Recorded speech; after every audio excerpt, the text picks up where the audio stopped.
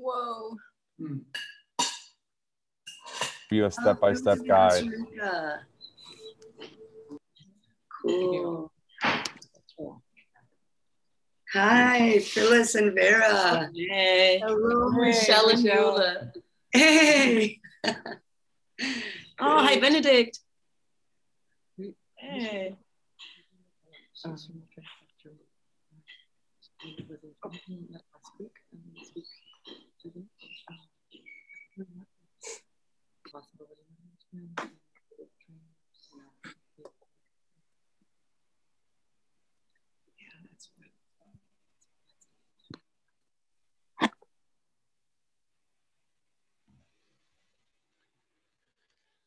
Well, greetings to all those who have greeted the greetings of the other greeters today. And welcome, Teresa and Molly Rusnak. We're saying welcome to the people who haven't yet spoken out. So if you haven't spoken out, please go ahead. Marek Merlo. Out. Yes, hello. I don't know what you mean with spoken out, but I said hi last time, and I appreciate to say hi this time again. I will have a friend who is part of our sharing group. He's gonna sit on this chair in, I think, 1 or 2 minutes. He's gonna ring, so I'll let him in. Welcome, friend who's going to sit on this chat. Yes. Other newsy items or sharings from anybody in the field here?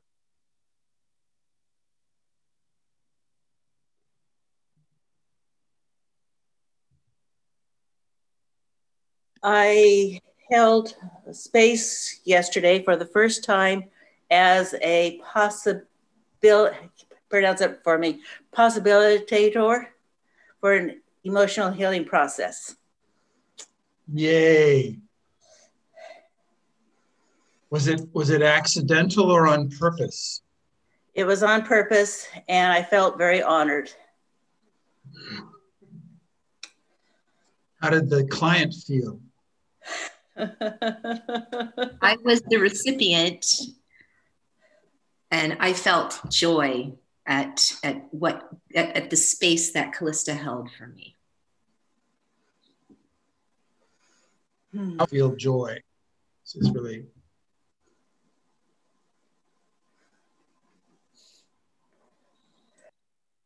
Thank you. So I think that's the first of many, Callista. First of many. Yeah. Anybody else? I want to tell people about how I'd like to share that. Nicole, go first, and then Janet. Thank you. I was just with Clinton and Vera. We were creating experiments for the Noticing website. And then I had like 10 minutes to make myself some food. And I was noticing what I was noticing and what I was noticing, what I hadn't been noticing, and all the different ways to notice. And I feel so glad about this website. And I can't wait for everyone to see it and start doing the experiments.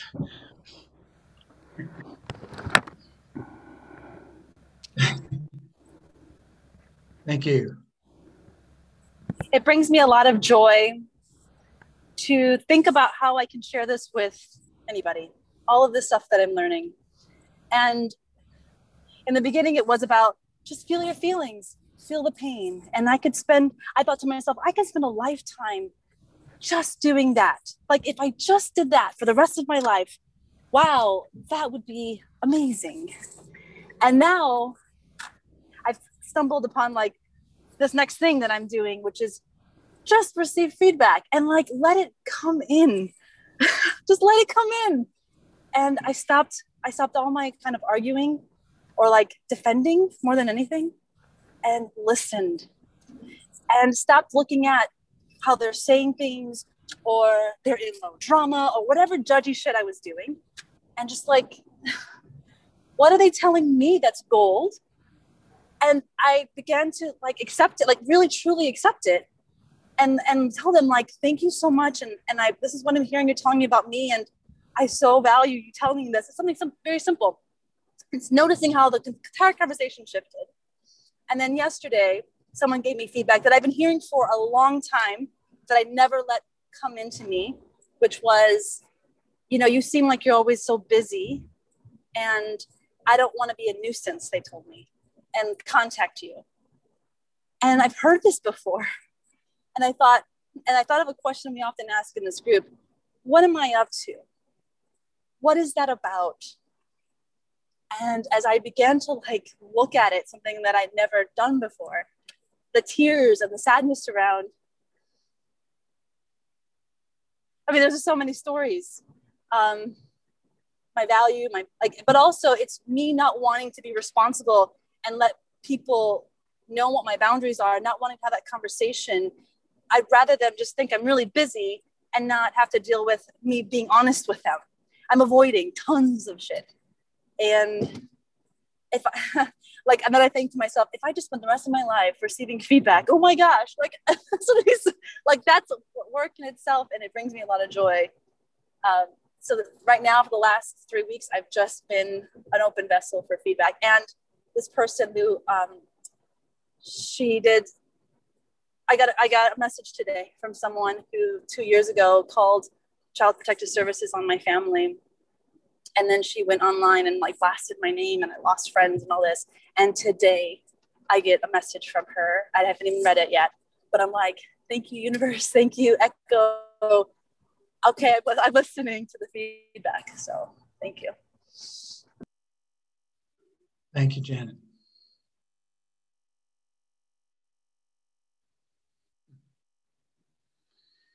Yes. Does anybody have one more thing to add in before we dive into the book for a while? Yes, I would like to say something. I've participated in 7 emotional healing processes since Tuesday. 4 I've received and 3 I've given. And what's coming up for me is it's not only an emotional healing process, it's an emotional hearing process, because I'm able to hear subtle things I wasn't able to hear before, and smell subtle smells. And I noticed that the register of my voice is changing. It's deepening. And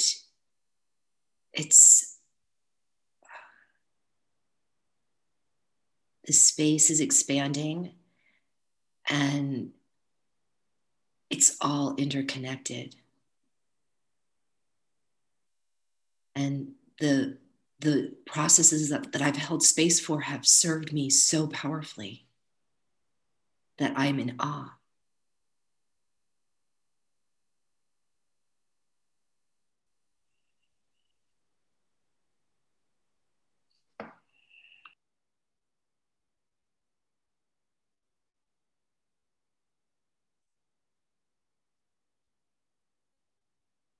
My philosophy of life is to stay in awe and improvise. Yes, and yes, and yes. I've watched a couple of the recorded processes, and I just want to say, like, I'm so grateful to you who step up and allow yourself to be in that and be recorded and serve us through your work. Thank you. Yeah. I studied and listened for 4 hours before doing the EHP, and the videos was very helpful. Yeah, great. God, yeah, I'm still in pain. I was with Kian Nasir in a process, and about a quarter of the way through, the internet crashed on this side. And as it finally came back together again, we went through this amazing journey together. And I forgot to push the record button. And it's just like, it's just, I still feel the pain of that. It was, but I'm so glad, like you said, that there's we're getting a chance to share really amazing stuff. And also at the same time, we're getting a chance to share these kind of stuck places, or this tar pits, or the swamp, or the indefinable confusion resistances that emerge in a space, and how to be with that, and how to, there's no, you know, like I said before, and you'll discover yourself, there is no method to possibility coaching, but there is a context, and there's so much to learn about entering and navigating and creating possibility in the possibility coaching spaces. So I'm hoping that more and more of you try this out, you know, like Kalista did. Like, you just try it out and try offering what you can to whoever sits across from you. And I think you'll be surprised at how certain forces show up in your space, which we've come to call bright principles, for example, or your archetypal lineage, even if you don't know what that is. These forces can show up in the space and provide influences or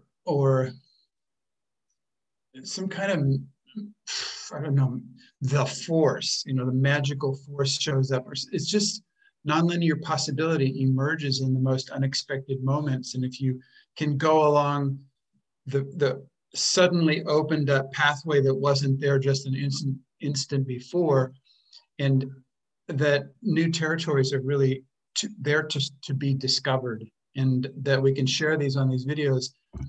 It's very legendary. It's legend making. It's legendary. It's like, you know, I'm going, okay, we're only going to do 100 of these, and we're already at 22. Okay, what does that mean? I don't know. And Chloe's working out the next newsletter for General Memetics, and it will be an invitation for people to participate in the project of getting these things online recorded. But if you look down on the Create Possibility website page, you'll discover that there are some boxes set up for different languages. So the websites don't exist yet, but if it's also valuable, incredibly valuable, if you speak other languages, to hold and navigate possibility coaching processes, emotional healing processes in different languages. We'll just put them up on these other websites, because that's also been really valuable. Yeah. Yeah, so we're waiting for space holders and a team. We're waiting for a team of 3, 4, 5 possibility coaches in a particular language to join up and take a stand for doing that. So if you can get yourselves together. I saw some Spanish speakers putting your hands up, and I don't know what other languages you guys speak, but that would be great. German, different things, Polish. Yes, great. Anything else right now? Thank you, Clinton Callahan. You're welcome. Yeah, thank you, team. And can you hear me? No, get closer or speak up. Whoever that is. Hello? Yes, that's good. Okay, great. I'm very happy because I put up a Spanish ad for a free introduction into emotional intelligence, I'm calling it, because I think that sounds good to many people. And people have been reacting really enthusiastically. I'm doing it in exchange for recording it, and then I'll be using it for other stuff that I'm doing. Jennifer, together with a woman named Helen, who was in an Expand the Box, have started, did a workshop about creating intimacy in Spanish. And it's very exciting to see the thoughtware arriving here in Latino land. I'm very happy about that. Great. Yes, if you want to combine that with the project that we've got going, we have a space where that can happen. So just let me know. Good. Could everybody take a deep breath, please? Make sure you have find out where your center is, where you've been keeping your center. Put your attention on your center. Use your intention to move your center back onto your physical center, which is at 3 fingers below your navel in the middle of your body.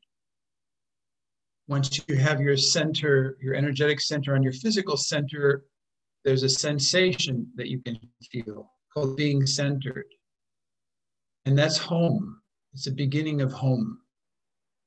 So get used to having that centeredness as your home, and begin to notice when you don't have that you're not at home somehow in yourself.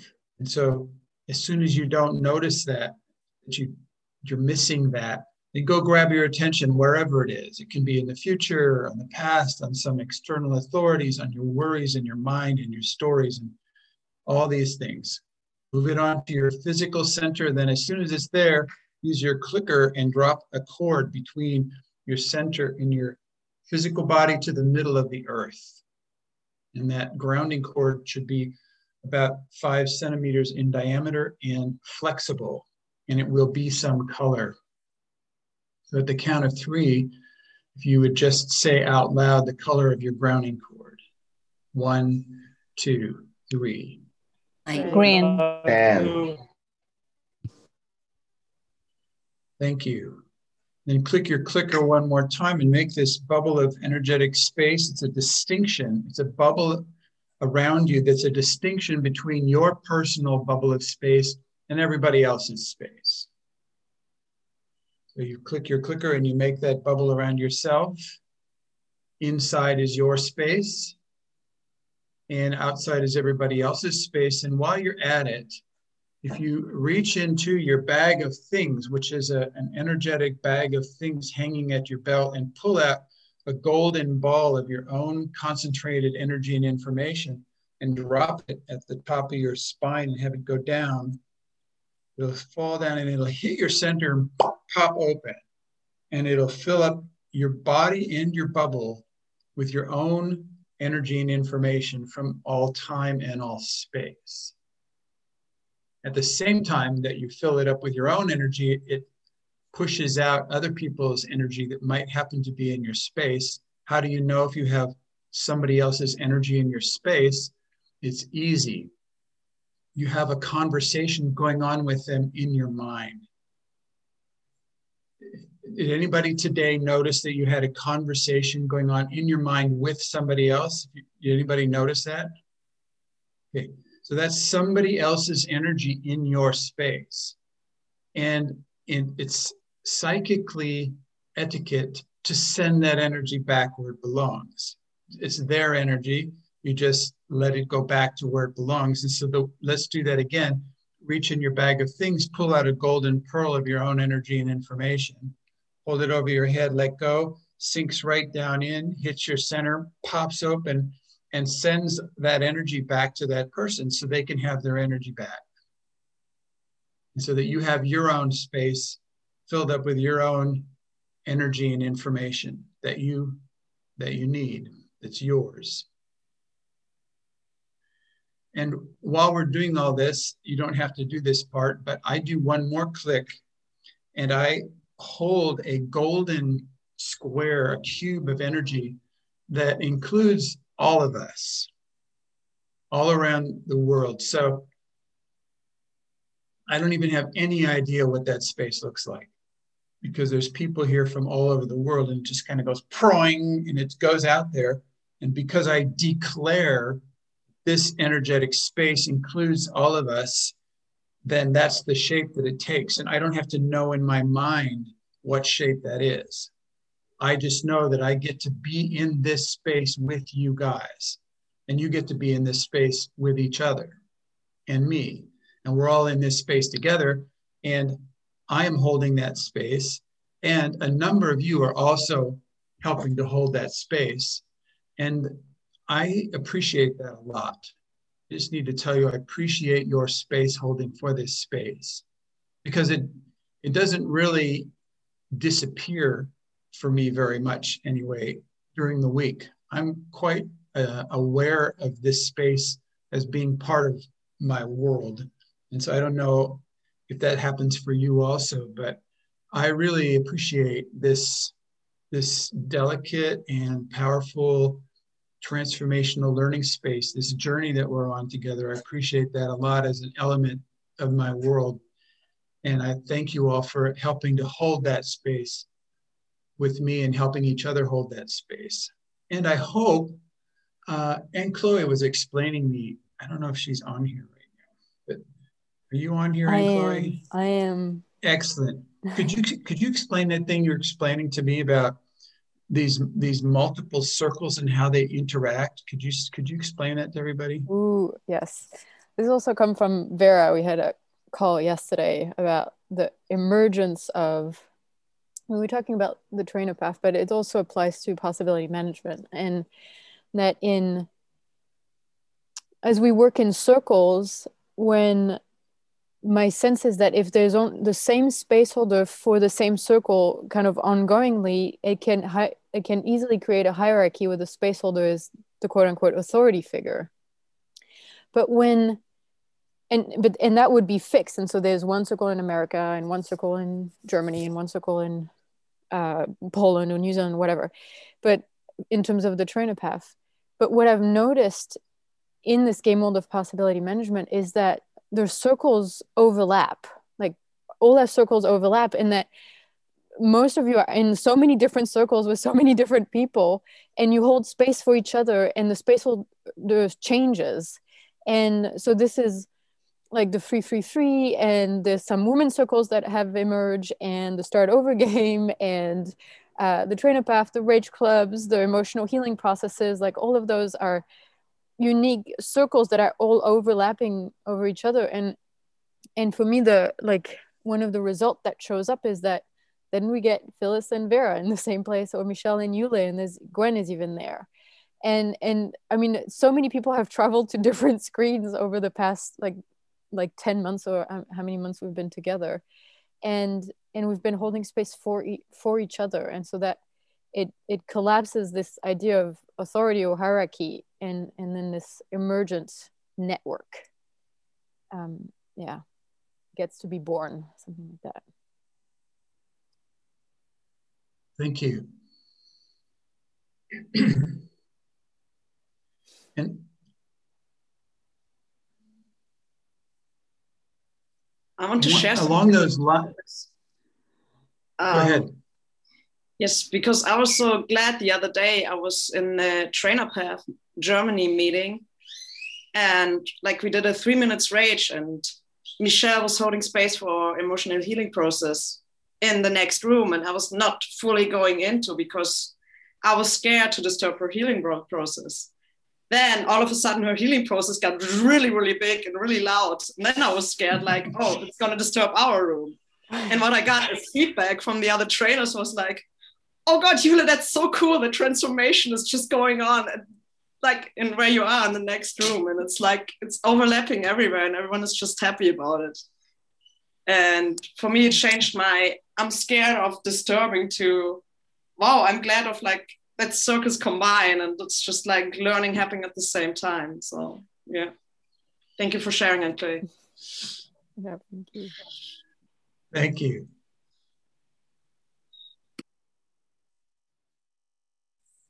I would like to share how in one of the emotional healing processes that is not yet online but will come up soon with Patrizio, we got into this consideration of the how to disengage or how to upgrade thoughtware from the patriarchal, hierarchical structures that we've been born and raised in, even our families, even the church, even the school, and it turned into a big deal in this conversation. And I think it has to turn into a big deal for both men and women to unroot themselves from this construct, because we have learned how to find a niche for ourselves, like a safe niche for ourselves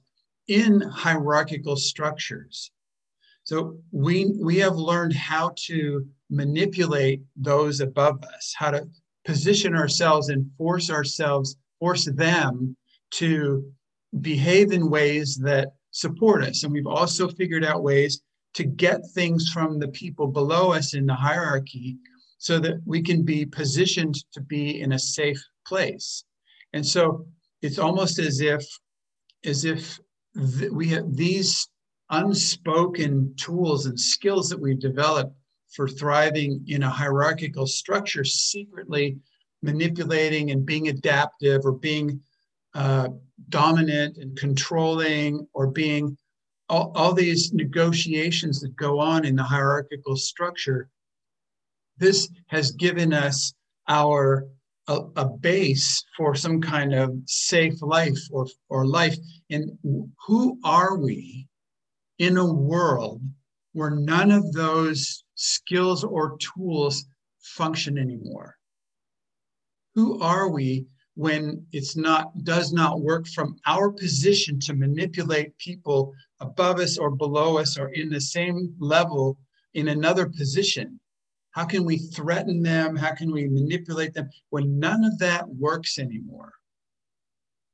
And it turned into a pretty scary thing. The fear that comes out is, well, I'm going to have to sleep under a bridge. I won't have a way to support myself in a world where all the tools that I've learned since childhood don't function anymore.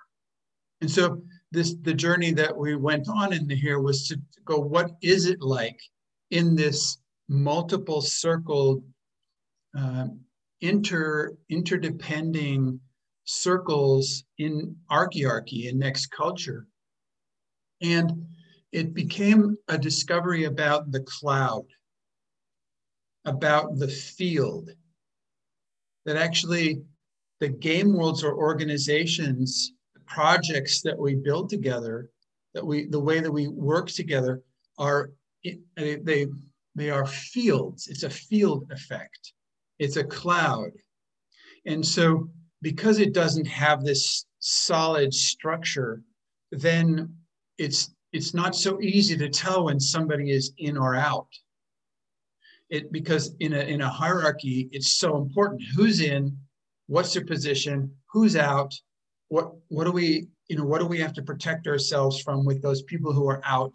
The in and out, and how do you get in and how are you kicked out thing is a dominant set of factors in the hierarchical structure. But in archaearchy, in this intertwined, interdepending, interrelating circles that creates this field and this flux field, this cloud, the people coming in and going out isn't so rigid.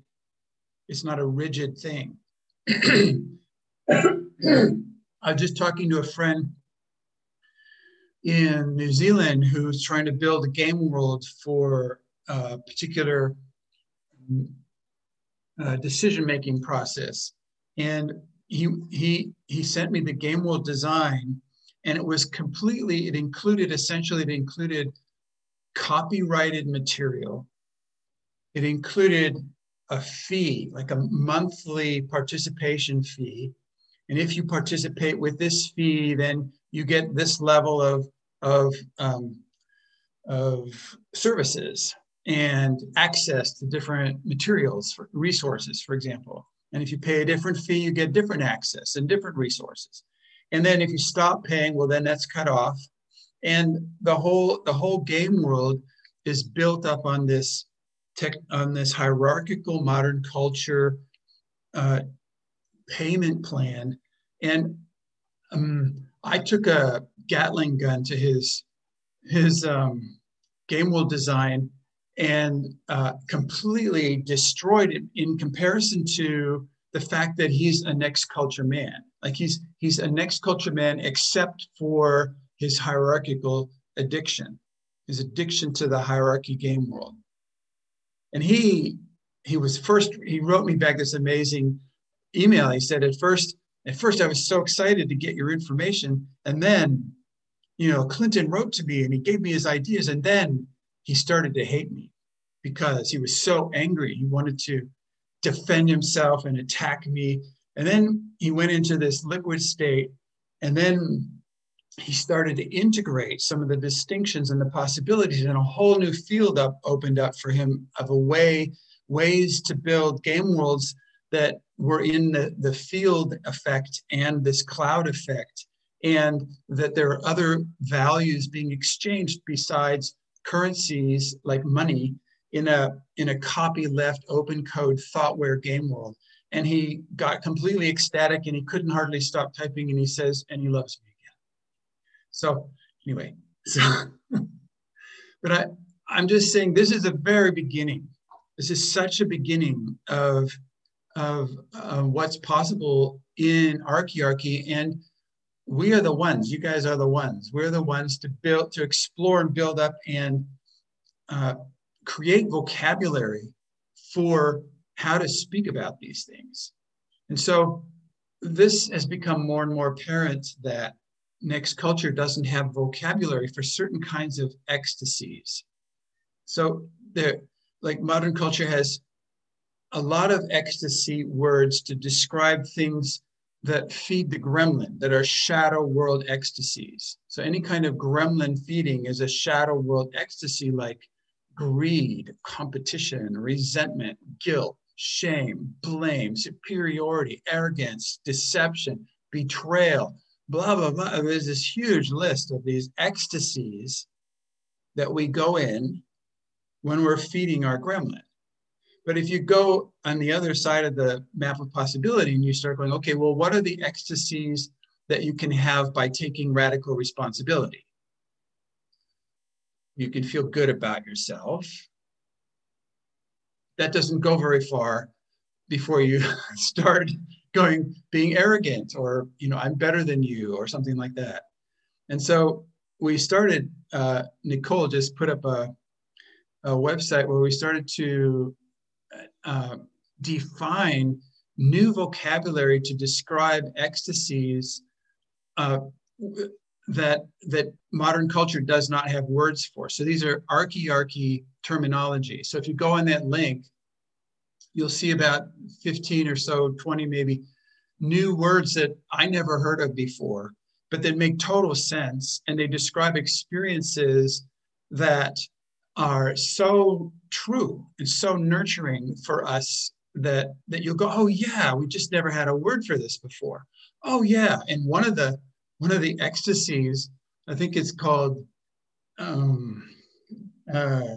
jargonia. I think it's called jargonia. This ecstasy of making up new jargon, the ecstasy of bringing distinctions out of the void into usable platform where we can talk to each other. And there's different people who know what it's like, who know what it feels like, this ecstasy of inventing terminology to communicate in ways that we couldn't even talk before. So so if you happen to have other terminologies and definitions, send them over. They'll eventually find their way into the Distinctionary, but we'll just compile them in a list on this website first. But it's part of one of the ecstasies is this thing that Anne-Chloe was just describing, is an ecstasy of being in multiple functioning, collaborative next culture circles at the same time, and the stability of the cloud, the incredible amount of resources and intelligence and energy that's available through these interconnections and interflowing energy. It's like you can ask whole you can ask almost impossible requests. I mean, I think that's one reason, for example, why Vera's sitting next to Phyllis right there somewhere in Eugene, Oregon. And it's like, okay, how did that happen? Well, there was needs and desires and possibilities, and all of a sudden they are there.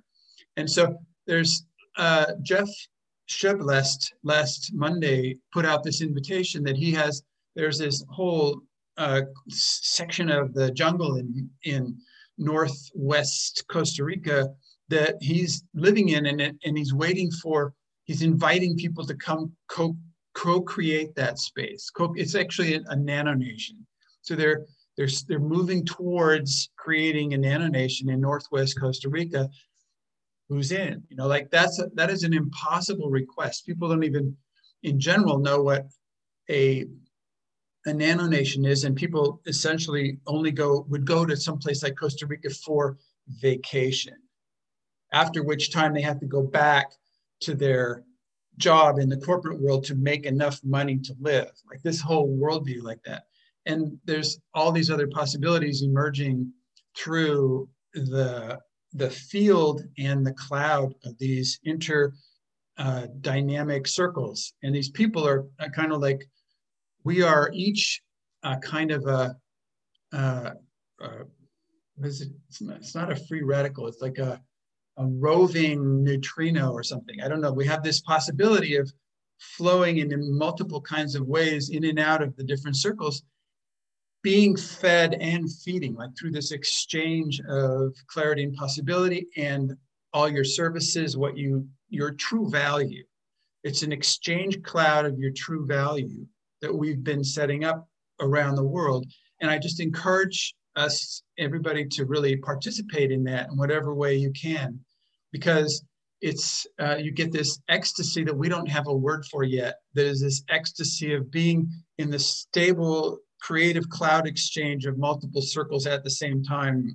There's some circlodion, I don't know what it is. Something. I think it's called nature. Nature.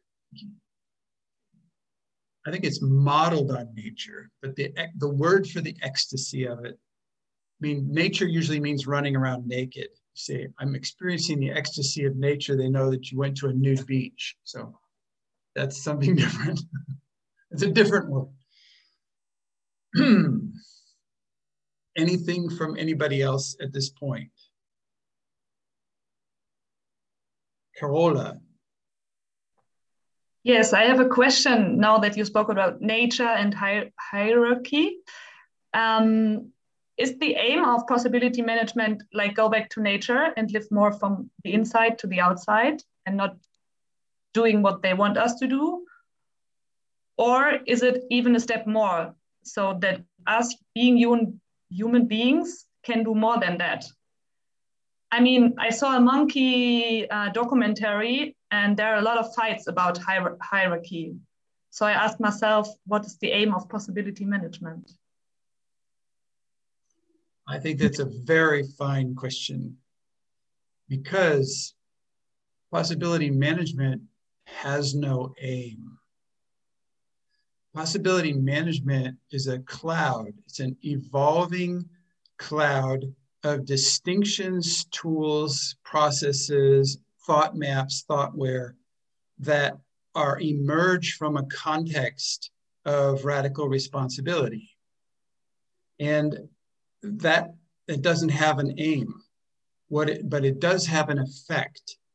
So if you start participating in and exploring and developing the field of possibility management, your thoughtware starts to upgrade, and you build matrix in your energetic, in your being. You actually build matrix in your being to hold more distinctions. And that has this automatic mechanical effect that you become more aware of stuff that you weren't aware that you were not aware of before. So that if you participate, if you engage possibility management, over the years, we've noticed that this was happening, and now we're able to speak about it. We made enough distinctions and maps that we can talk about what does it mean to build matrix? What does it mean to upgrade your thoughtware? These kinds of things. And what does it mean to create possibility. So this is all a side effect of exploring and helping to co-create and develop the field of possibility management further, deeper, wider. Thank you. Does that help you? Yes. Yeah. So it's a game world of open code, copyleft thoughtware that we all contribute together to be cloudected, something like that. I just saw it on the sharing that it happens to you, and it's dangerous. I mean, it's scary because when you start using the new distinctions, you behave differently. Your behavior changes. You're much less likely to appreciate low drama and much more likely to appreciate high drama, et cetera, et cetera. And so people around you will notice that your behavior is changing because you're more aware of the consequences of your actions, for example, and that you can detect purpose and you can notice what you're noticing and what you're not noticing, et cetera, et cetera. You can pay attention to your attention. All these new possibilities develop because of the distinctions, and your friends will notice that your behavior is changing and your awareness is changing. And so some people love to be in the experience of the evolutionary experience of upgrading your thoughtware. Some people love the experience of the evolution of their consciousness, and some people hate it. So this is a personal preference question. And if you get down to personal preferences, you can't really argue about it. There's no argument about if pesto sauce is better than mushroom sauce on spaghetti. You know, that is a matter of taste. And so a preference thing. And everybody has different kinds of hobbies. So the people who gather together in possibility management seem to have a common hobby, which is direct, personal, at-risk participation in the evolution of consciousness, because that's what happens when you develop and explore possibility management. So if you don't like that hobby, then you probably won't be attracted to this. And if you love this hobby, then you have some new friends. And so but the possibility management itself is not a sect or a cult that has an aim it's just a field of distinctions, thought maps, processes that we're all co-creating together through radical responsibility. It's a next culture game world. Yeah, thank you. Thank you for your question, Cole. Thank you. Anything else from anybody else right now? I see Doris and Eula, I think. Go ahead, Doris. Yes, because I'm long already in that field, and right now here in Costa Rica, it's like I'm cleaning and clearing and sending back energies and experiencing a lot, and it feels like some of my essence wanna come out, and I'm right now exploring where I'm going. And I was always interested in the trainer path, but every time when I look into the trainer path org thing, there's such a lot of to do, and I have that fear of that it would be too much, and I get rid here in Costa Rica of that force. I was so forced. There was so many force on me, what I put myself on me, all this ambitions, and I was running after people I admire, like you, like Anne-Claude, like Anne, and there was that hunting, and my inner space was a mess. It was just a mess full of, and right now I'm in that experience. Okay, let's go and just keep the silence in there, and it will expand. But I feel that wish to be somehow with you there, but I still haven't found my place. And so, yeah, this is, if you get that, what I mean, this is my question. how to deal I with propose, thank you, Doris. I would propose that you have a private conversation with Anne-Chloe Destremo regarding that. But it turns out that the trainer path is not about being so much as it is about pathing. Pathing means going along the path, and that's a process. So it's not so much about being as it is about being in a process. And so, and it could be just a time for you you need to hang out in being for some years before some process might become useful or beneficial. So that could be, but I encourage you to have that conversation with Anne-Chloe, and also Vera is also part of that. Other people here too. Yeah. Okay. Thank you. My impulse You're also. welcome. Thank you. Is that Eula who had your hand up? Go ahead. I feel scared to speak in that huge space. I just realized. And I'm glad that Doris just asked about the trainer path, because what I was going to say, or am going to say, is also related to the trainer path. Because I am with this question of, like, how much of a, well, main space holder do these kind of spaces need? And because, like, in the PM team Leipzig, we're now like experimenting with, there's no main space holder. Like every week we decide who's holding space, but it's not like, yeah, anyone kind of defining the space, but the group defining the space. Co-create, yes. And we had this experience with, Michelle, where we spontaneously held a rage club, but like all of us together, like everyone was just putting something in. Naomi was also there. And so I am with this question, how to bring that to the trainer path and still have like the purpose of the trainer path. And it's, yeah, I'm like in the space of not knowing. And until now, I suggested, like, I'm going to co-hold space with Benedict, not this week, but the next week, and try to see if we can like create a co-creating space in there. Yeah. Thank you. Thank you. Sounds like great experiments.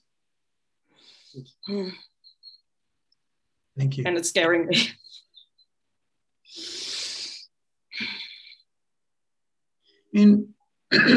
I would like to start in this paragraph that we went into last week.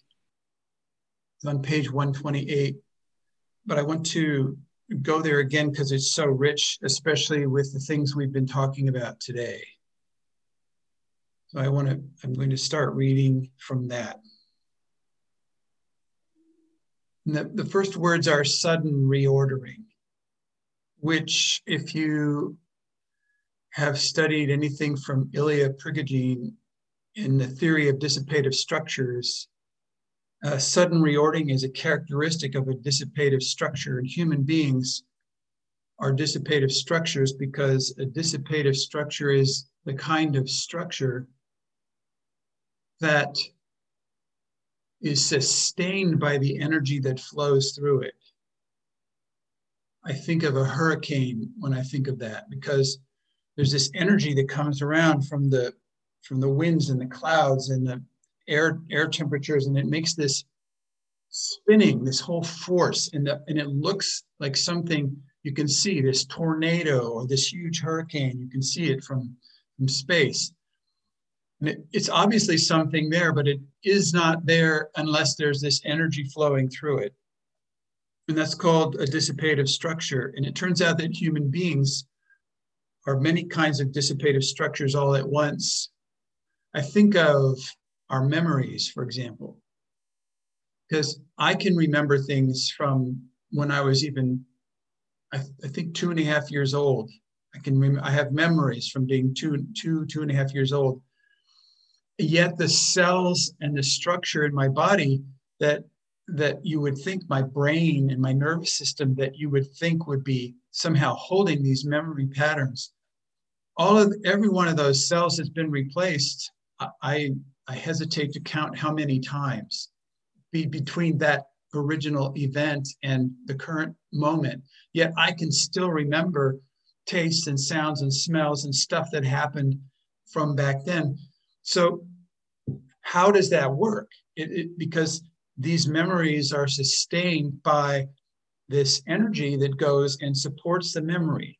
And so often people report after being in emotional healing processes, many people report that they can start remembering things that they could not remember before. They have memories of quote unquote good things or bad things or things that happened, but they had blocked off those memories so many years ago for different reasons. And that when the reasons of needing to block off the memory have been healed or transformed, the memories are already there. They did not go anywhere. And I think that's also proven in hypnosis, that you hypnotize someone and they can remember things they didn't know they even memorized. So we are dissipative structures, and we have the possibility under certain conditions to suddenly reorder, which means that our structure can go into this liquid state. That's what the section is about, liquid states, and come into, because of the field of influence, can come into a higher order of structure. And we're able to do that. It's one of the kinds of transformational evolutionary processes that we're capable of participating in. So this is amazing stuff. I mean, this is very cool on the outside, and on the inside, it's very cool. I mean, these are stories, but it's a very intense experience to be inside the liquid state when you yourself are the liquid state. And yet that's the nature of the evolutionary process, and that's our hobby. So that's what we share together. So sudden reordering applies to individuals, to couples, to organizations, to different kinds of relationships. So all of these configurations are able to stay in denial and resist an opportunity to evolve with extreme ferocity. So on the one hand, we have this huge potential to evolve. And on the other hand, we have this ferocious ability to resist and undermine the evolution of potential, the emergence of potential.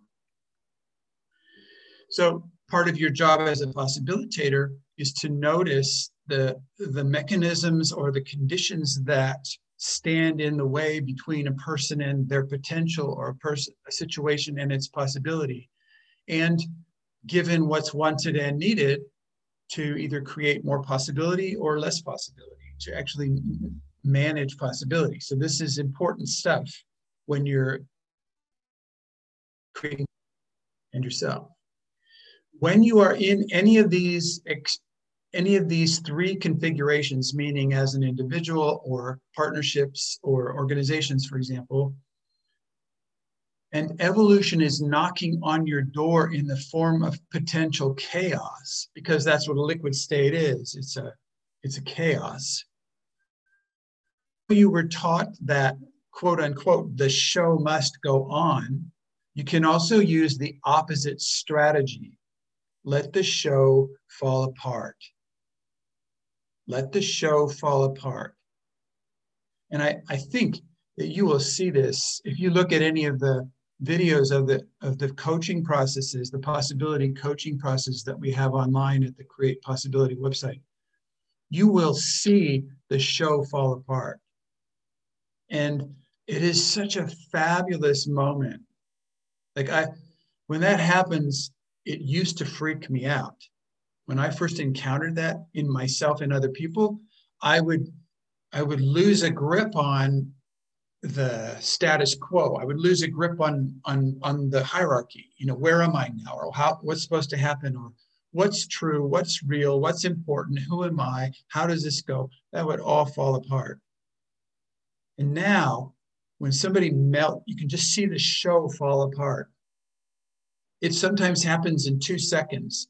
Sometimes we have a little chat first to build a little rapport, and then we ask the right question and the thing just melts down. But when you watch the show fall apart, it's so exciting. It's like, it's relaxing, exciting. It's like, it becomes real. All of a sudden, that what's happening in the moment has become real. before it was a structured or a negotiated interchange. There's a certain protocol. There's the way you do this, the way you don't do it. And then when the show falls apart, wow, it's fresh. Nobody knows what's going to happen next. And the more I've been able to have my center grounding cord and bubble and be present, the more space I'm able to give to the person sitting across from me in the chair to melt down. Like, because I'm with them. So part of me is melting down at the same time that they're melting down. So as you're doing a possibility coaching with somebody, you're melting down. You are with them. If you are not with them, it's not a safe space. If you are not with them, you cannot find something to love about them, to hold space for them in the process. So that, that's what needs to happen. Doesn't matter who's sitting across from you. You need to find things to love about them, to be with them, so it's a safe enough place for them to let the show fall apart. And sometimes this can take people some years to build up a matrix, or to build up courage, or to build up, I don't know, boldness, to engage that letting the show fall apart. But in these possibility making sessions online, you will see it. You will just see the show fall apart. And it's like part of me just stands up and cheers. And I think that when you watch these people do that, and I think it was mentioned already, Jeff or somebody said it, it's just like how much courage these people have to do this. I just stand up and shout. It is just wonderful. It is really such a fabulous thing that we can do with each other. We can do this with each other. And it was not shown to us by the modern patriarchal empire. It was not shown. It's not demonstrated. If anytime somebody goes into breakdown, it's a problem, and that has to be solved with a psychologist to put you back into the mainstream culture, or to get you brain drugs that will take away your condition. So we're in this amazing territory that's day after day, year after year, gets more and more rich. And in its diversity, it builds up in stability.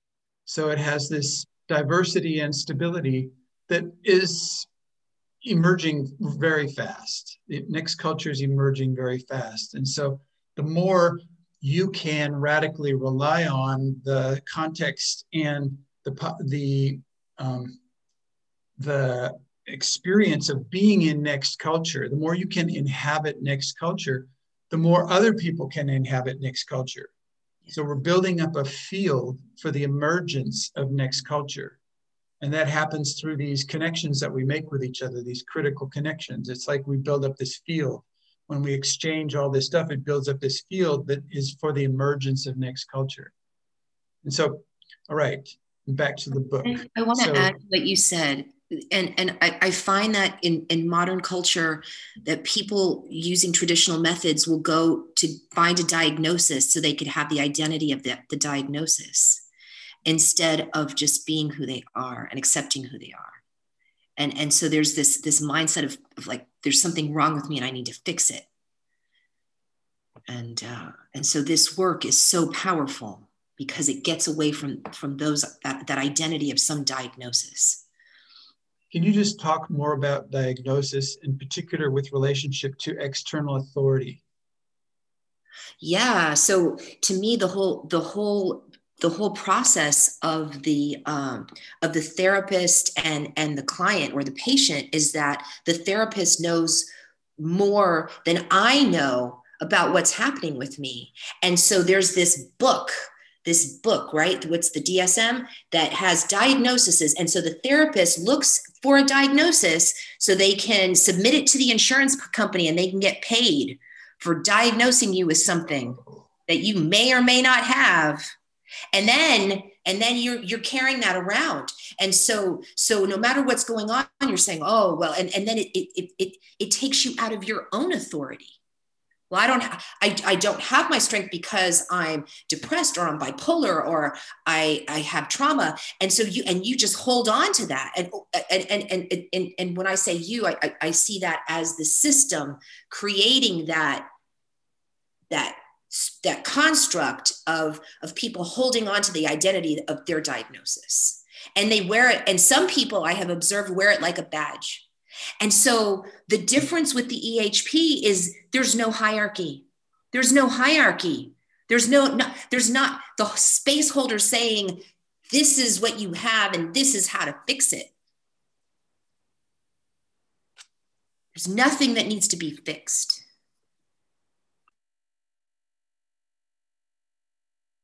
Thank you. Thank you. Yes, yes, Shannon. Thank you. Yay.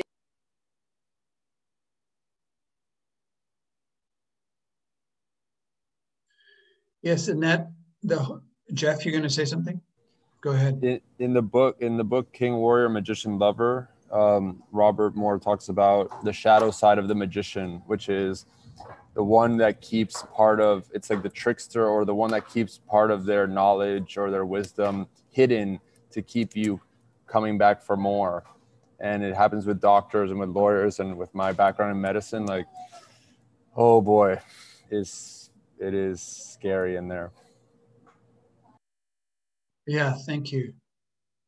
You know, it's not so obvious or not so acknowledged, but quite often in the shamanic tradition, that same external authority of secret knowledge that the shaman only holds is a core element of the shamanism. And so the way it's set up is the patient is laid on the table and the great shaman comes in and does the stuff and then leaves. And so that again places the client in being dependent upon the shaman to come in and do the thing. And the differences in next culture work, in next culture healing and transformation work, the stuff that's emerging in possibility management amazingly fast is the client comes in and the space holder, the possibilitator, and calls into the client the ability to do the surgery on themselves, to experience, notice, navigate, and empowers the client to do the self-surgeries. And the space holder is holding this space. And sure, there's some instructions possibly, or some distinctions, or watch out for this, or try that. But the possibilitator, the coach, is a space holder and is a space navigator. And then what happens is the client turns into the next space holder. And that happens every distinction, one distinction at a time. Every time you get a distinction that somebody doesn't have, you are the space holder for them gaining that possibility and that clarity and that distinction. And that's why this stuff is an empowerment field. It's a non empowerment field, and it's working. That's all I can say. It just works really well. Clinton, you broke up. You said it's a non-something empowerment field. A non-hierarchical, non-authoritarian, empowerment field, yeah. Yeah, and so that's why I was saying before, like Calista, she went out and held her first emotional healing process. Yeah, call me when you have 100. Do 100 emotional healing processes, okay? and just pack them in, just do it, because you will learn at least as much as your client does in every space that you're in. No kidding, really, I'm serious. And it's fabulous learning environment, learning journey to do that with each other. And so, yeah, so as soon as more of you could be doing that than you think. And the thing is that after you do, I forget what the recommended number is. And Chloe, you remember the recommended number? How many before you start charging for those? What is it? 5 or 10 or whatever? How many is it? I mean, it's like more than that, because we are such in a field where there's so many opportunity to hold space, because people come up and say, I want an emotional healing process, just like happening in the chat.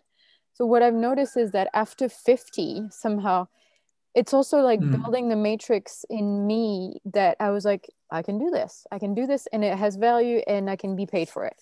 So it's like, for me, it's like 50, you do 50 coaching for free, and you start charging about like 100 euros or something. And after 50 or 100, whatever, of paid coaching, you just charge a normal price, which is 150 to 250 euros. So convert that in your currency for a session. And that's the base price for possibility management trainer or possibility managers coaching. Thank you. So the result of this is that you can stop wasting your time trying to earn enough money to live supporting the values of a corporation. You can quit your corporate job and do what you came here to do.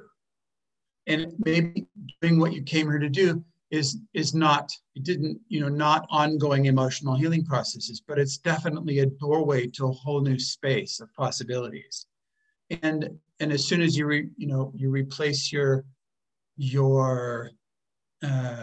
need, the amount of money that you need, whatever, it doesn't take so long as you think. In a few months of exactly what we described, you can be doing what you came here to do, like helping people, creating possibility, creating transformation, healing, building next culture, building the game world and the nano nations that you came here to create.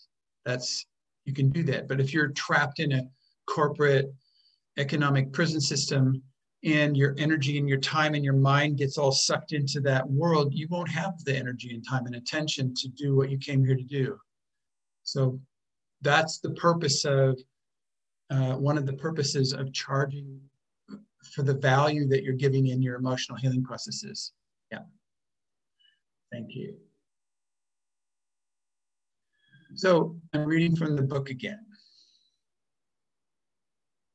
Although you were taught that the show must go on, you can also use the opposite strategy, let the show fall apart.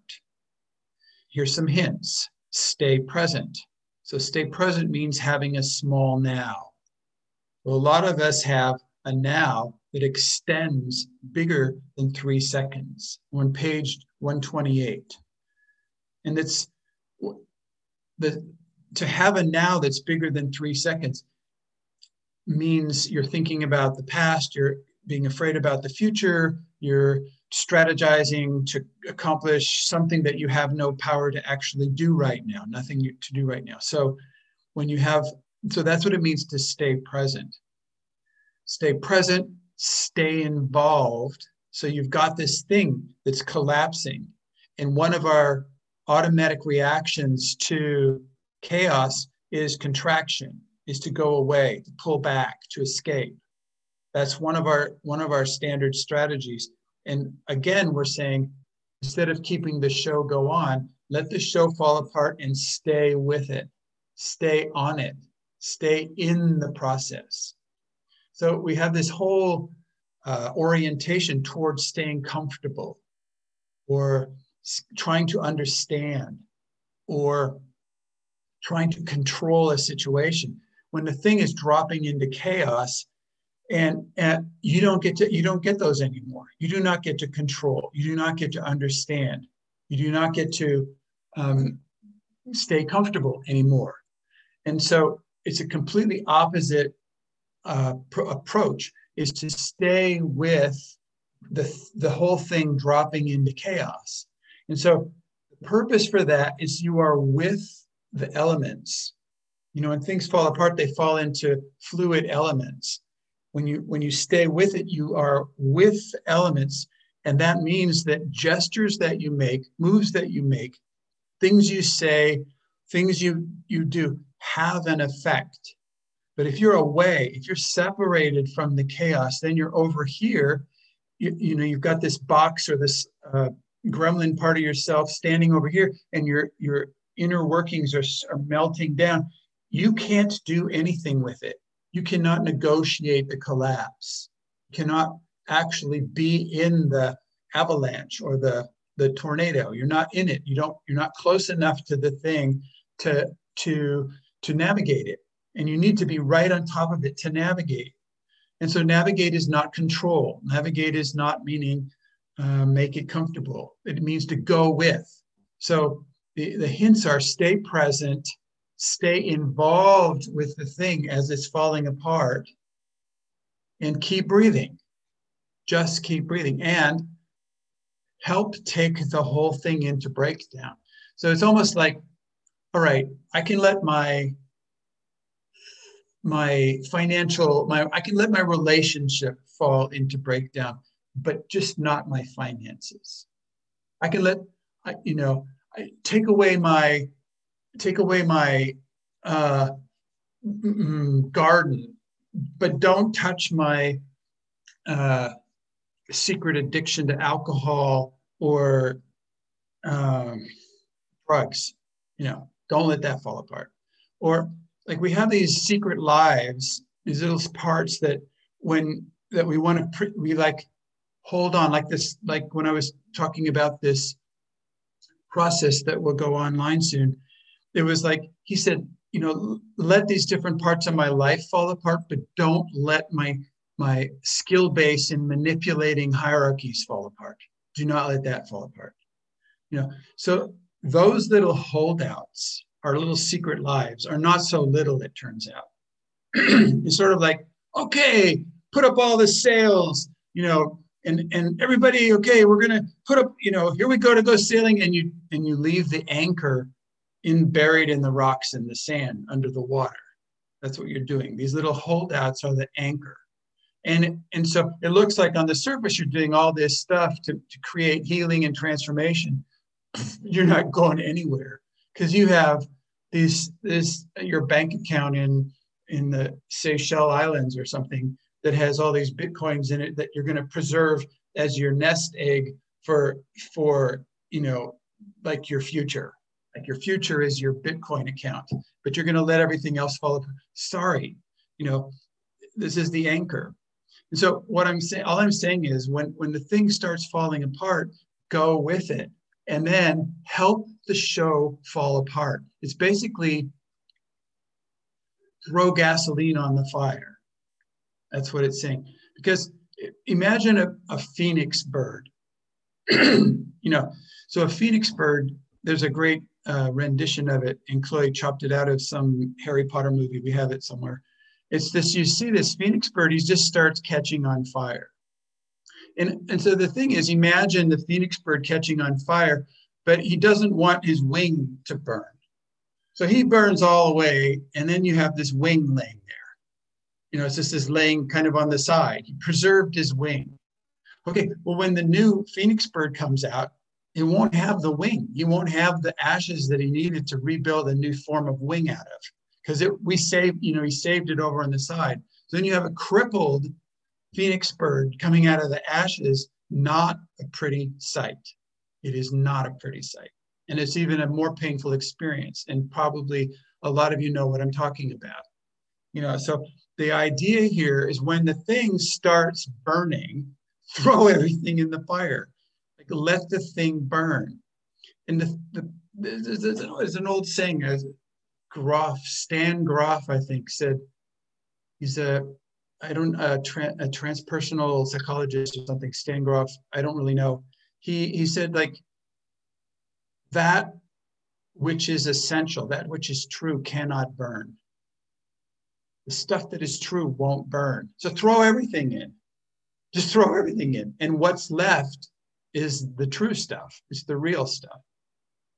And so these are secrets. These are hard-earned secrets. I mean, personally, I've done this to myself about 6 or 7 times in this life. If I did not do that, I would still be an electromechanical engineer in Northern California in a computer effects company building polyphase electrophoresis machines for the DNA research, and I'd be a millionaire. So, I let that thing collapse. I took the entire thing to breakdown. Really, I remember carrying my boxes of neurotically organized nuts and bolts and fasteners in these little plastic containers. And I carried this whole box full of them, my secret weapons for doing this electromechanical work.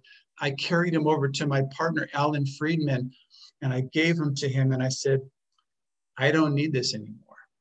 And my whole career had been built out of being I was a solder jockey. I could solder tiny little microchips onto multi-level circuit boards. And nobody knew how I could do it with hands like this, giant hands, but I could do it. There's some tricks, but that's a different talk. Anyway, so I let it fall apart. And he goes, you can't do that. What are you going to do? And I go, at this point, I said, I'm going to join a multi-level marketing skin cream company and become a millionaire. Of course, it didn't work. I lost $50,000 and all my credit cards were maxed out. And so anyway, but I just crashed the whole thing. And so, but if I didn't do that, I wouldn't have my life. So I think you know what I'm talking about. You could all probably tell stories like that. So the thing is, throw it all in, everything, let the show fall apart, stay present, stay involved, keep breathing, and take the whole system into breakdown. By intentionally navigating directly into the liquid state instead of away from it, you can save yourself a lot of grief caused by waiting for some accidental circumstances to build up and then force you into even a bigger breakdown, like to force you into breakdown. People get diseases, people get raped and almost murdered, people get car crashes and these horrible hammers from the universe on your life just so you could enter a liquid state. So you don't have to do that. Okay, that was a paragraph. Anything else about that right now? It's the third time we've read this paragraph. I can't explain it.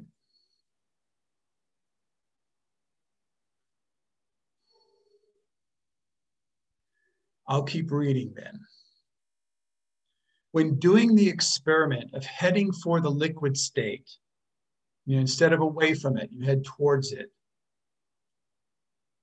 When doing the experiment of heading for the liquid state, remember that it is your box that goes into the liquid state, not you.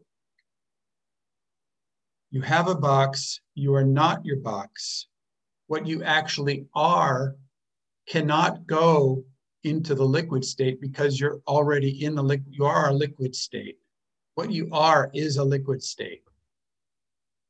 But if you're identified with your box and it goes in a liquid state, it feels like your world is falling apart. But if you remember, you have a box and it's the box that goes in the liquid state, that is helpful.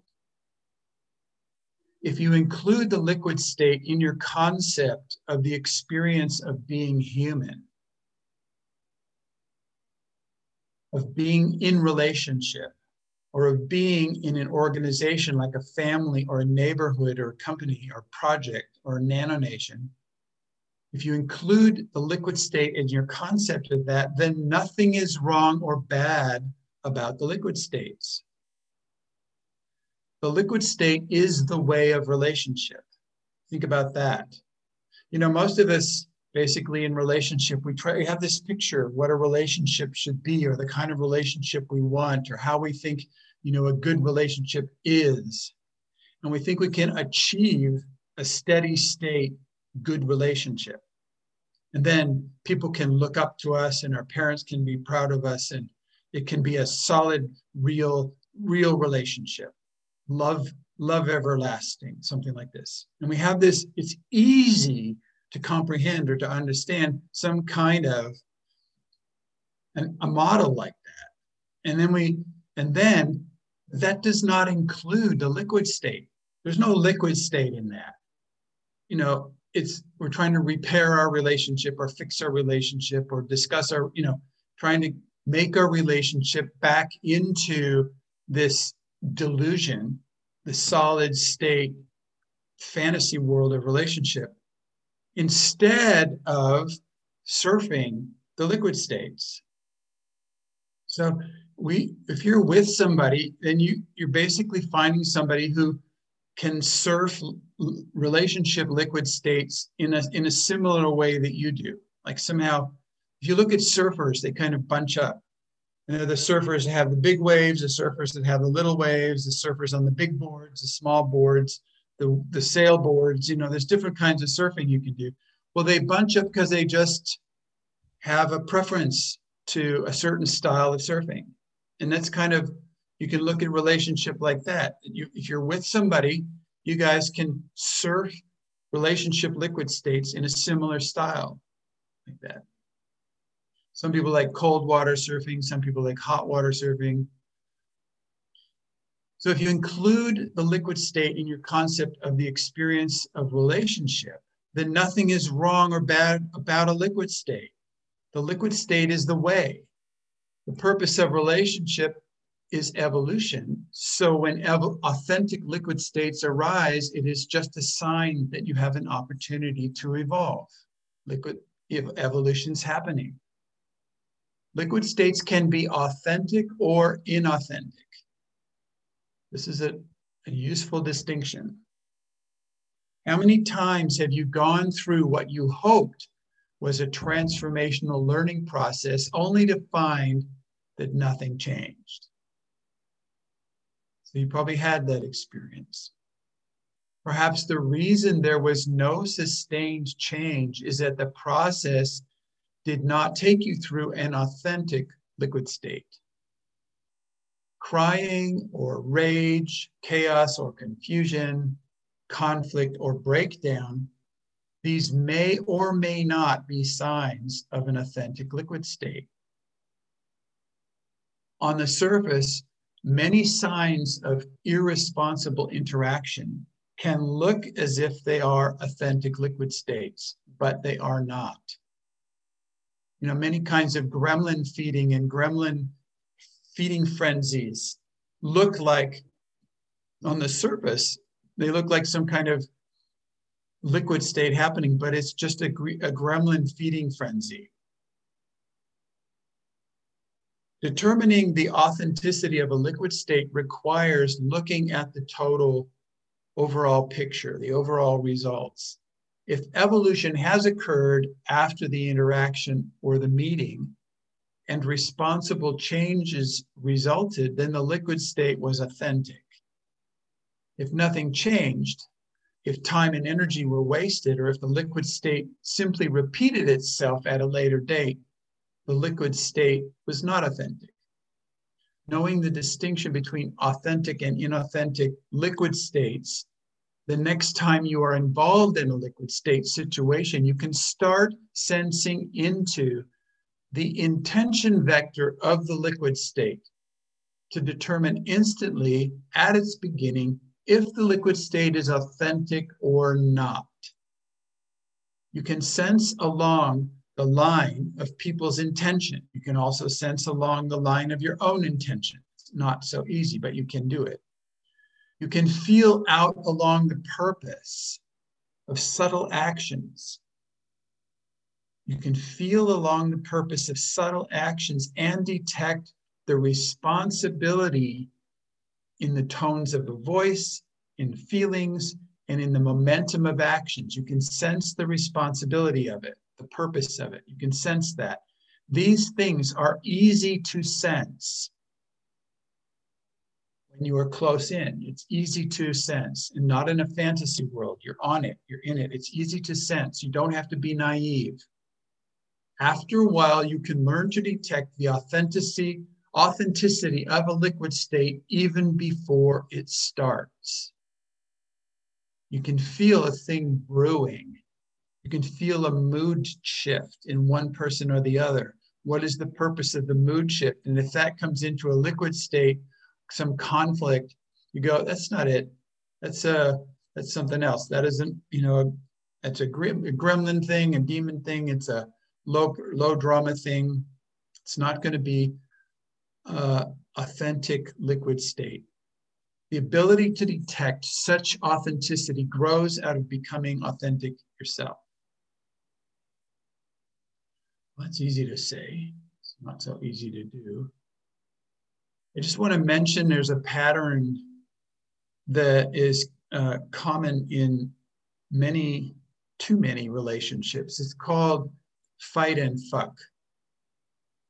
And so the way it goes is people are sort of numb in their heads, busy, kind of not connected, really not connected.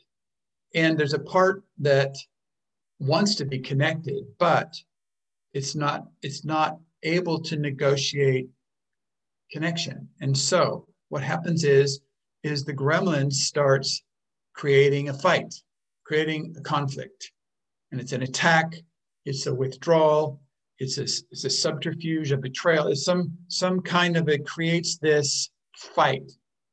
And the fight goes, it's vicious. The fight is vicious. It's mean, it's hard, it's cold, it's hard-hearted, it's a nasty comments. These are judgments and criticisms and projections of stories and expectations and all this stuff. And that turns into a kind of intimacy. And then with that intimacy in the shards of the intimacy, then sex happens. And then it's over. And then it then goes back to being cold and solidifying again. And it goes through this cycle called fight and fuck. And so if you're in that kind of a pattern, I recommend you get out of it, because it uses up a lot of energy, and it also uses up a lot of trust in a certain way. It's like your riskiness to be willing to do vulnerability experiments gets toughened, like with a meat hammer, one of those tenderizing hammers. You're doing fight and fuck, it's like hitting yourself with a meat tenderizing hammer. And your nervous system gets really desensitized or something. Really, it's a shocking situation. And so if you're in this kind of a cycle, the only way I know really out of it is cold turkey. It's you cold turkey on the fighting, and you cold turkey on the sex, and you let something else emerge, and you need support for that. So get yourself a team and go through it. It can take a year, it can take 6 months or a year to get out of that pattern into something else. And it's really worth getting into something else. And Chloe Destremo.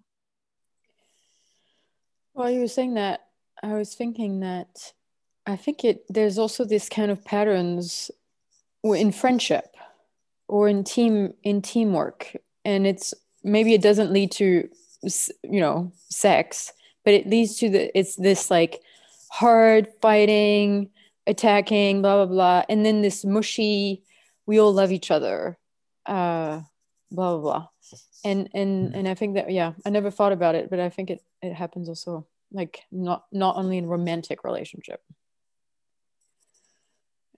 What is your recommendation, doctor? Cold turkey. You said it. How do you take a team into cold turkey on something like that?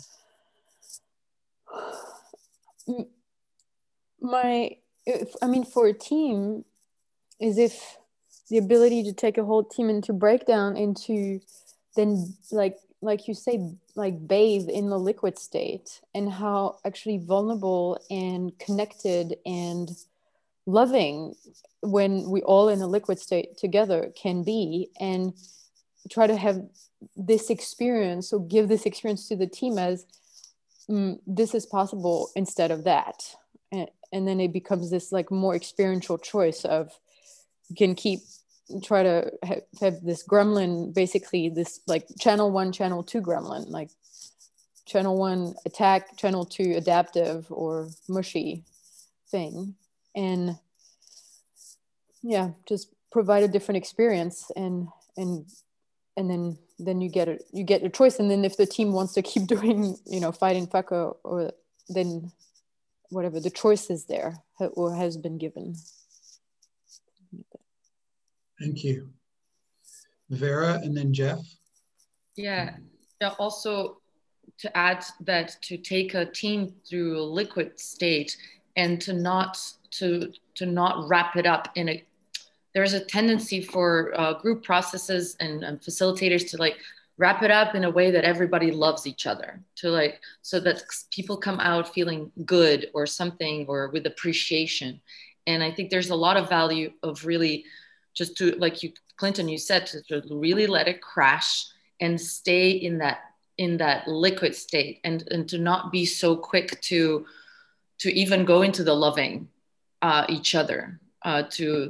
Because I saw this a lot of times in Finnhorn and in communities, we can't break up. Like, breaking up is the worst thing. And so there's a breakdown, and quick, we need to find why we're together, why we're still doing this. And let's find bridges for the next step. And the liquid state needs to work through the people, needs to really, sometimes it takes even like a week. And so to really allow the pain and the groundlessness to work through each individual, even before the being together in that intimacy. Yeah. Yeah, thank you. Jeff? Yeah, so this kind of thing would happen in my consulting firm quite a bit. And my strategy, which worked, was to bring it up in a facilitated conversation, like bring the topic of it happening up, and to frame that, you know, you first have to talk about this concept of like the storm, and like, you know, that, you know, we don't have, like, it's like what Vera said, like we don't have to be like all nice and cuddly all the time, and sometimes we're gonna like fucking hate each other, and like we just got to be able to sit with that and then talk about it, just like present, like, you know, the sort of meta conversation thing, like look, this is happening, and I let's, you know, I want to understand why, or I want to just, you know, I don't know why, and I want to talk, just us to talk about it, and it works. Thank you. Thank you. If this kind of organizational approach interests you, you might want to check out the taurustechnology.org website, because particularly one of my favorite processes is just called poop on the table. And if it's a lot of times we have this natural, let's make everything look good or nice tendency. And so we have a habit of sweeping the poop under the rug, put the dirt under the rug, hide it, put it back in the corner, and just, you know, walk in the main central path. The corners start building up with crap, with unfinished conflicts, emotions that are incomplete. It builds up like that. And then it comes into this huge crash. And so the idea of just poop on the table is have it part of your ordinary everyday conversation is what's the poop? You say, instead of saying what's up, you say what's the poop? And so everybody just keeps putting the poop on the table. And it turns out that almost every piece of poop is an opportunity for evolution or transformation or healing or reconnection. Almost every piece of poop is a doorway to a new opportunity. And so this is where your scatology, your poopology people you use your poop detector, your crap detector, your bullshit detector actually, and you know, certain poops have higher qualities and the bullshit factor than others. And so you have to prioritize your bullshit that shows up on the table as poop. I don't know what I'm talking about right now, so I'm sorry. I just wanted to check it out. But anyway, poop on the table is important. Go ahead, Vera, save me. So save you. No, for me, it's when I'm doing trainings and put people in groups of threes, and then there's a coach, a possibilitator, and a client. A lot of the times, I want to coach the coaches to be better coaches is to, when you have an impulse, just stop before you know what it is. So it's the same thing for me for the bullshit detector. You have a little like, just stop it. Just, okay, there's some bullshit here. instead of overthinking is what kind of bullshit is happening, and then just put it, because it might be your own bullshit also on the table, and then that also has value. So just follow the impulse and stop it happening. Yeah, thanks. There's this other impulse to try to figure it all out in your own mind and have a solution. You're trying to put a solution on the table instead of the poop on the table. And then you don't get to use group intelligence at using the manure as fertilizer for new evolutions. But you try to figure out, you try to make a bouquet, everything's finished and wrapped up with a bow on top, and you kill the poop with your solutions. And it usually doesn't work very well. But it's a tendency. I don't know. I have had that tendency to try to give solutions. So, yeah. Okay. Somebody else? Anything else right now? The way this is working is, just so you know, is that I can't see everybody. So if you're putting your hand up and I can't see you, you just start talking. When we say, anybody have something to say, you just start talking, because I can't see everybody's hand. Thank you.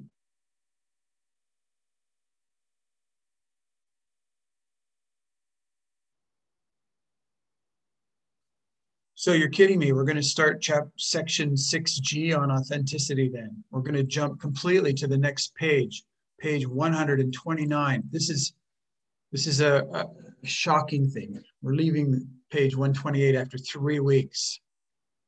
Okay. Appropriately, this section is 6G, and it's titled Authenticity. So you thought we were through with authenticity? No, ma'am. We are just beginning. Just beginning this stuff. The gateway from ordinary human relationship to extraordinary human relationship is through the bright principle of authenticity. That's a bold statement. I don't know that I'd make it today, but let's go with the author, okay? We'll just ride this thing out and see where he takes us. Quote unquote, authenticity is one of those weighty words we might unknowingly avoid in our casual conversations, along with words like commitment, integrity, or accountability. There is no way to wrap our mind around authenticity. We're not trained to endure the intensity of authenticity in our relationships, because with authenticity, the edges of our box are in our face. You know, the constraints of our box, the rules, the have-tos, I can't do it any other way, the beliefs, all that stuff in the box, it's in your face. Authentic experience is typically very raw. It's a very raw experience. We feel embarrassed, possibly uncertain. We do not know what to say. So this is an amazing thing. If you're being authentic, you do not know what to say.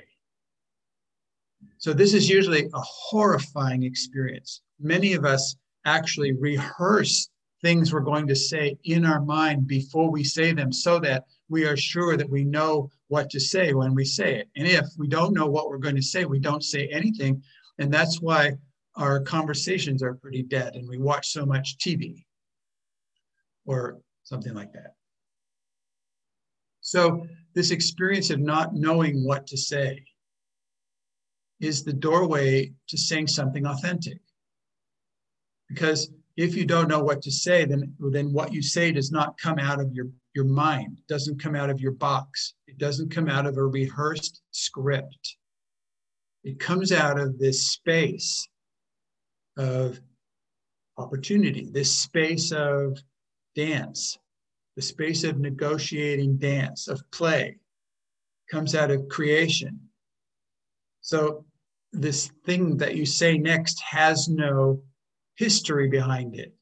This is not a continuation of a conversation that you've been having for the last 3 years with this person. It isn't the same old poop every day. So when you don't know what you're going to say, it's fresh. What you're saying is fresh. It's just hatched. It's a baby. It's sprouted. So then I could go on. But what I'm saying is that there's an immense richness of possibility about how interactions can go if you don't know what you're going to say. And this is just a very weird feeling, but you can learn to get accustomed to it. It doesn't take more than a few months to speak from the unknown. There's a great website called Speak from the Unknown. And it's we discovered the words for that only about a year ago, but I've been using it ever since. And I think a lot of people, as soon as you get this, the unknown is such a rich source. What you do is you basically are talking with somebody, and an idea comes up, or a word, or what to say next. You're looking for a word and a word comes up. You don't say that one. The first word that comes up to say, you don't say it. You just wait, and it will fade out. It only takes like half a second for that word to fade out. And then there's this gap, and there's a gap where there's nothing, and you just wait. And another half a second goes by, and all of a sudden another word comes in, and you don't know really where it came from. It came out of the void. It came from the unknown. And don't say that one either. And then by now your thoughts are really lost, because you're not able to follow a train of thought. The red thread is gone. You have cut the red thread. And all of a sudden you have a possibility to say something that even surprises you. So the third thing that comes around, just say it. And then you don't know what's going to be after that. But you let the momentum of the third thing that you say follow on itself. Actually, Terry Pratchett talks about this. Terry Pratchett, in the Tiffany Aching series of books, which are highly recommended for you guys. Tiffany Aching, there's 5 or 6 books in the Tiffany Aching series of the Terry Pratchett book series. Because he talks about second thoughts. You know, there's a phrase in English called second thoughts. It's like you're going to say something, but then you have a thought about it, like, oh, maybe I shouldn't say this. Or what will happen if I say this? Or do I really want to say this? These are called second thoughts. You know you've heard that before. I've had second thoughts about this.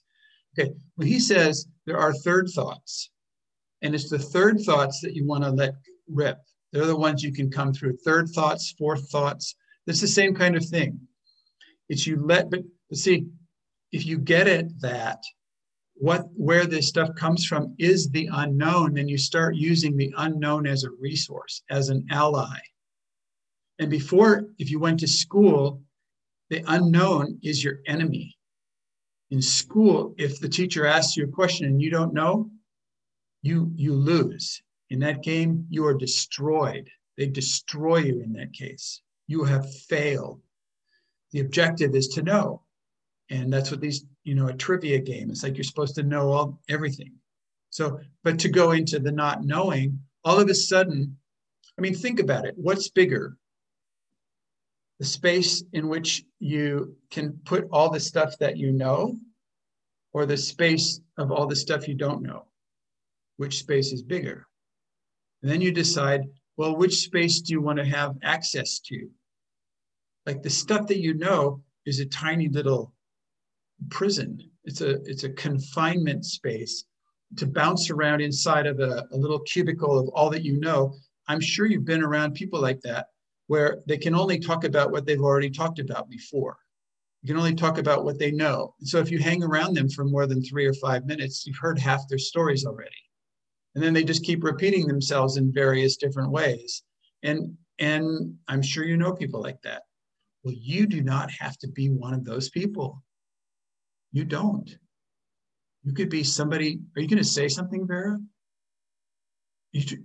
Are you trying to say something? After you end that part of the sentence. I can end it anytime because it's coming out of the unknown. But it's a hint about what you said, to say not the first thing, the second thing, and because people move into this gap in this silence. And what I've seen is that some people freeze. And so in that freezing stops them or kind of makes a little kind of fog for the second or the third thought to come in. And what I've noticed is that is the skill of navigating back into liquid state and to stay in that gap instead of giving into some kind of unconscious story that comes from what you were saying, which is the school. I have to say something. I have to say something smart. Whatever the sentence, the unconscious belief it is that that is coming in that starts the freezing process. So it could be that to go through emotional healing, if you freeze when you get into that gap, there's a gateway for an emotional healing process. And once you've done maybe a layer or two, you will find a space that you can navigate back into that, not into the freeze, but out of the freeze into that commitment that I am here and I'm going to speak. Whatever happens, I am going to speak. And I'm not going to say this first thing, and I'm not without making any stories about it. So the navigating back into the liquid state is to be in that space of the gap without making stories about it and just speak. And so for that, it needs some emotional healing processes and that navigation to the liquid state that you were talking about. And you're available for those liquid state, for those emotional healing processes, right? Yes. Yes. Recorded. I thought what you were going to say was, when you fall into this gap, whenever you get up to one of those gaps, make sure you have one of these battery-powered hair dryers. So as soon as you start freezing up, you just turn on and go. Exactly. Well, you just found another energetic tool. Unfreeze. Okay. Go. Right. The unfreezer. The hair dryer, you just put it on yourself, you unfreeze yourself. There we go. And you especially need it in the gap. Yeah. Before any stories come in, just like already go there. I think the story thing is more like a fly swatter. You have to like whack those stories with a fly swatter or a voice blaster. God, are we getting scattered or what? Come on. What? People do experiments and tell us what was the best unfreezing energetic tool of navigation, and then tell us about it. Thank you. Anybody else need to say anything right now in terms of anything or nothing? I mean, okay. We can't hear you, Ingrid. No, I was saying Ingrid's talking, but we can't hear her. Can you hear me now? Oh yeah, it's back. Okay. Yes. I wanted to say that for me, one tool is really that I started a PM team where I'm the space holder. So there I need to navigate, and I need to be in this gap and to get familiar to that, and to and it's. I love it. I started my PM team the 1st of December, so it's now almost 3 months. And I really notice a difference from me. I put off the American I noticed the difference from me to be joyful in a space of not knowing and waiting and just being in the search of something and let it come through me. This is so beautiful, simply so beautiful. Thank you.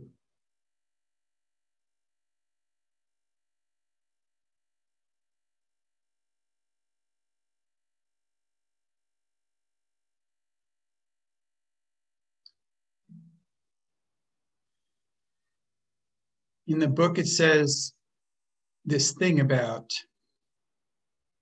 inauthenticity. The edges of your box are in your face, which means the edges of inauthenticity are in our face. Edges of inauthenticity are in our face, and then we feel embarrassed or uncertain. We do not know what to say. unmitigated presence is not our usual abode. Just simple presence, you know, unfiltered presence is not the usual place we live. So we tend to let authenticity slide by when being together, just like we let time slide by when we're watching television. The way to learn to tolerate, the way we tolerate abandoning authenticity, okay, the way we learn to tolerate abandoning our authenticity is by not cherishing the true value that authenticity creates. Authenticity creates a kind of true value, and we abandon that. Difficulty arises when we observe that appreciating relational authenticity often involves experiencing what is commonly regarded as pain. And by that we mean emotional pain, emotional body sensations, emotional body sensations. In ordinary human relationship, emotional body sensations are problematical. But in extraordinary human relationship, emotional body sensations liberate the wisdom and power of your emotional body, which is your feelings and emotions. I would like to say something for that. Go ahead. Who is this, Matthias or Marek? Marek, yeah. Hello, Marek. Go ahead. It makes me very happy. 2 days ago, I was sending a message to a friend and I was writing, I'm looking for the way what is good for me. And I don't know what, but I feel this pain in my chest and I'm letting myself guided, like be guided by it. And it's since a couple of weeks, I'd actually say it's the most powerful thing for me for intimacy is that if this crack opens and it just feels more burning and burning, I feel the depth is deepening, like of every relationship I have. And it's so cool. Like, yeah, it's so simple and it's always the same. So I start trusting it more and more and more. And invite also other people. So then another friend says, oh, this is so painful. And I say, this is great.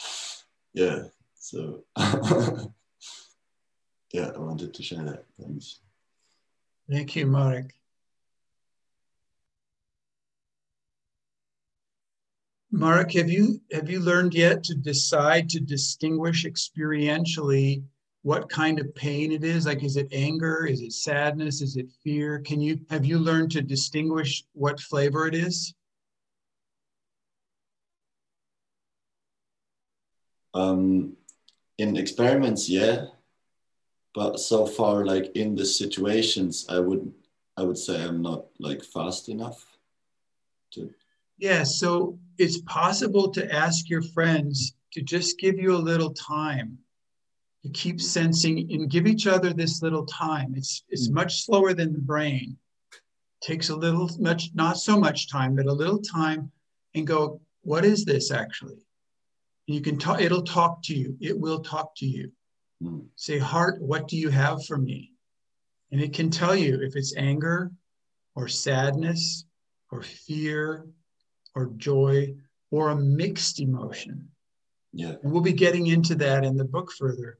But if you can just start that experiment, you can go, God, this thing is, it's intense. And you share that with somebody. You go, okay, which flavor is yours? Yeah. Which flavor? And you go, okay, there's 4 possible basic flavors: anger or sadness or fear or joy, or mixed together. Mm-hmm. And then that's a great step if you guys want to keep experimenting like that. Cool. Thank you.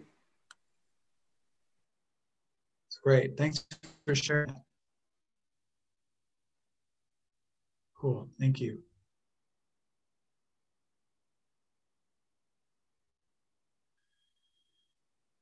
I'm still reading, even though we have only 5 minutes left. Does anybody, since there's so little time right now, does somebody want to share anything or say anything right now? Yeah, I do. I've been really faded out the last bunch of times, I think, and just wanted to acknowledge that in the name of authenticity and noticing the pain of like not wanting to be seen and not wanting to be, not feeling myself very present, but still wanting to be connected somehow. And yeah, just wanted to say that because I do feel connected, and even through my disconnection. Thank you, Leslie. Thank you.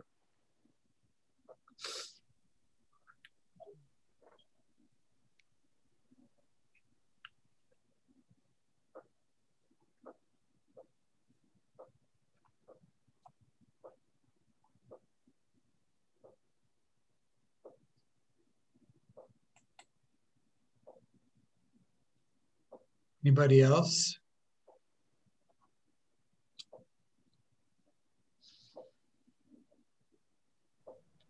I have something coming up.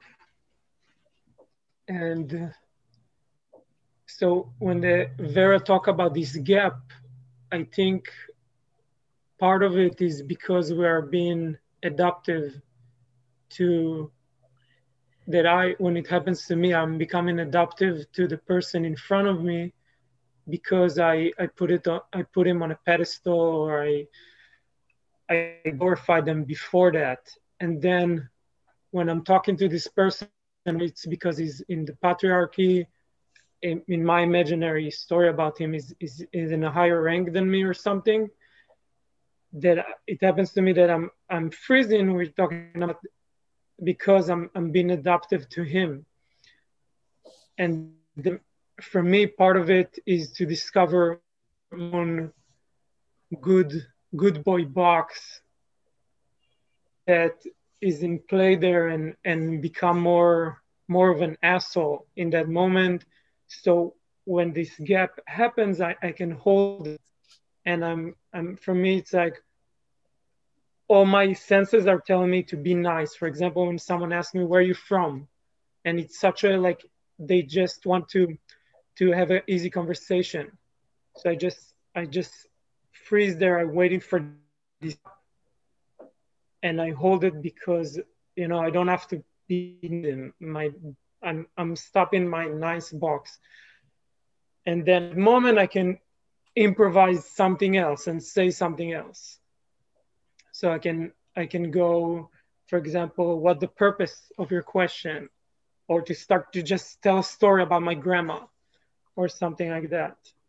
And so I use this gap for a few seconds, and then the third thing come to mind, like the thought. Thank you. Next door.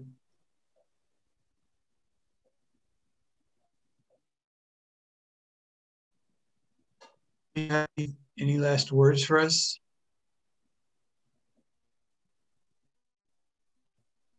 Yeah, thank you, Clinton, for the... Okay. Hear me? Carola? Yes, who's speaking? Go ahead. I just wanted to say thank you for the little exercise or meditation in the beginning, which really made me feel more connected to the group and to myself. Which exercise was that? Just the grounding cord, the bubble, the golden, how do you call it? Golden drop thing? Pearls, yeah. Pearls. Okay. Great, thank you. And for me, Clinton, this has been one of the best Monday call study groups ever for me. I just really want to appreciate you and everything that was shared here. It's a very big one. Thank you. Thank you. Clinton, thank you for your work. Yeah. Welcome. Clinton, I would like to volunteer for a recording EHP. Vera, Patricio, yourself, or someone who I don't know would work for me. Please go to the createpossibility.mystrikingly.com website. You will find people's links. You'll be able to how to talk to them, and just write a Telegram message or something like that to that person, who you choose. Thank you. Yeah, you're welcome. Great. Okay, everyone. I am sad to close this space, although I feel full and enriched, and I was happy to spend this time with you, even though I've spent so many hours on my butt today in front of the screen. So thank you for being there for each other, for experimenting, playing full out, and see you next week or before. Bye-bye.